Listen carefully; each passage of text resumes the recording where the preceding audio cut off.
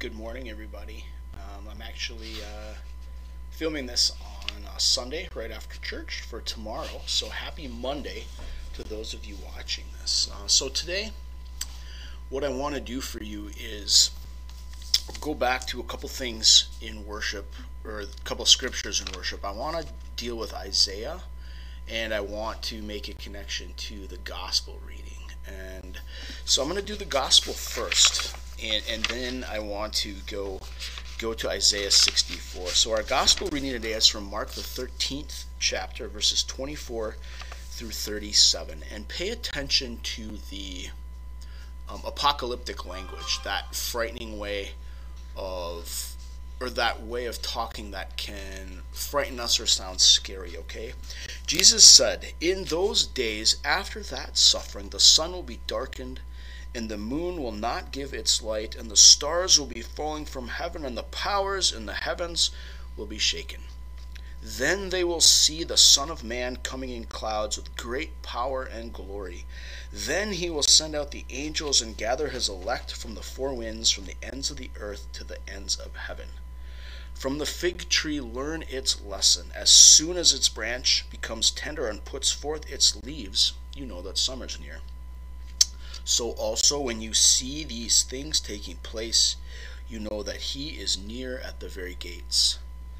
Truly I tell you, this generation will not pass away until all these things have taken place. Heaven and earth will pass away, but my words will not pass away. But about that day or hour no one knows, neither the angels in heaven nor the Son, but only the Father. Beware, keep alert, for you do not know when the time will come. It's like a man going on a journey when he leaves home and puts his slaves in charge, each with his work, and commands the doorkeeper to be on watch. Therefore keep awake, for you do not know when the master of the house will come, in the evening, or at midnight, or at cockcrow, or at dawn, or else he may find you asleep when he comes suddenly. And what I say to you, I say to all, keep awake." Okay, so that's Jesus talking in Mark 13 about what it's going to be like when the Son of Man comes. We also on Sunday we read Isaiah 64, 1 through 9. And I'm just going to read just two of the verses. You can go find that if you want. Isaiah 64, 1 through 9 is where I'm at.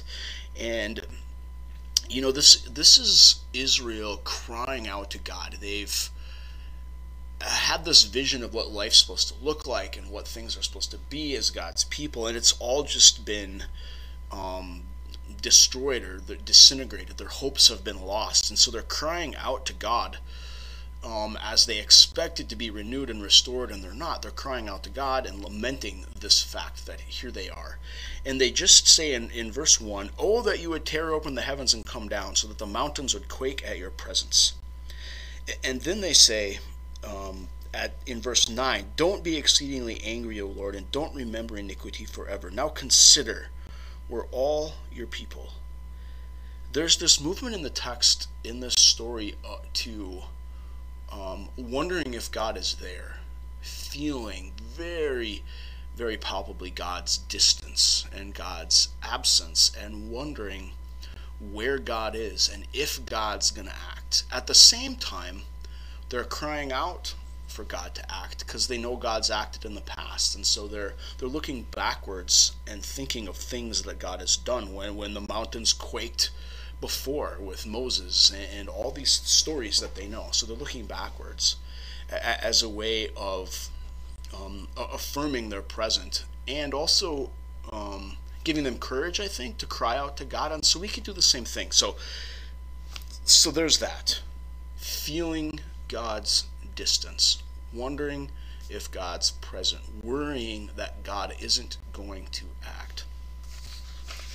And then we go to our gospel and we hear about, the sun being darkened and the moon not giving its light. And here's what I want to point out. Jesus says in verse 32, Mark 13:32, "But about that day or hour no one knows, neither the angels in heaven nor the Son, but only the Father." Now I think he uses that word very intentionally, Jesus calls God Father. And so whenever we come before God and we feel that fear and we feel that worry, we need to remember how Jesus taught us to think about God and talk about God. So if you want to put that kind of feeling in a just modern or contemporary context, I remember one time when we were shopping and we were in a Target in the Twin Cities with my mother-in-law, and we were walking around, and my child had disappeared. Now, they had kind of wandered off and got lost in some of the coats and things, and so they were there. And basically, what happened was, before they even got scared and realized that I had seen them, but they didn't know I was seeing them. And so there they are standing there looking around, wondering, worrying, where's Dad? Where's my family? Where's everybody? But I was watching them and looking over them. But they had to wait, right? There was this time period there where they were alone, or they felt alone, but they weren't. And I was moving to act. And I think that same dynamic goes on in Scripture, but if we're not careful, though, we'll miss it. Our own humanness will get in the way, and we'll start to wonder, is God not here? Jesus said God's your Father intentionally, so that you'd be able to put your world in context and be able to wait with patience, doing that. God's actually watching you, and God actually will act so that you can be comforted. So today, I just want you to sit with that knowledge for just a few seconds with me, and just realize that Jesus says God is your Father and treats you as a beloved child. May you know that today, sense that today, and live in that truth that you're loved and God's watching you and with you. Amen.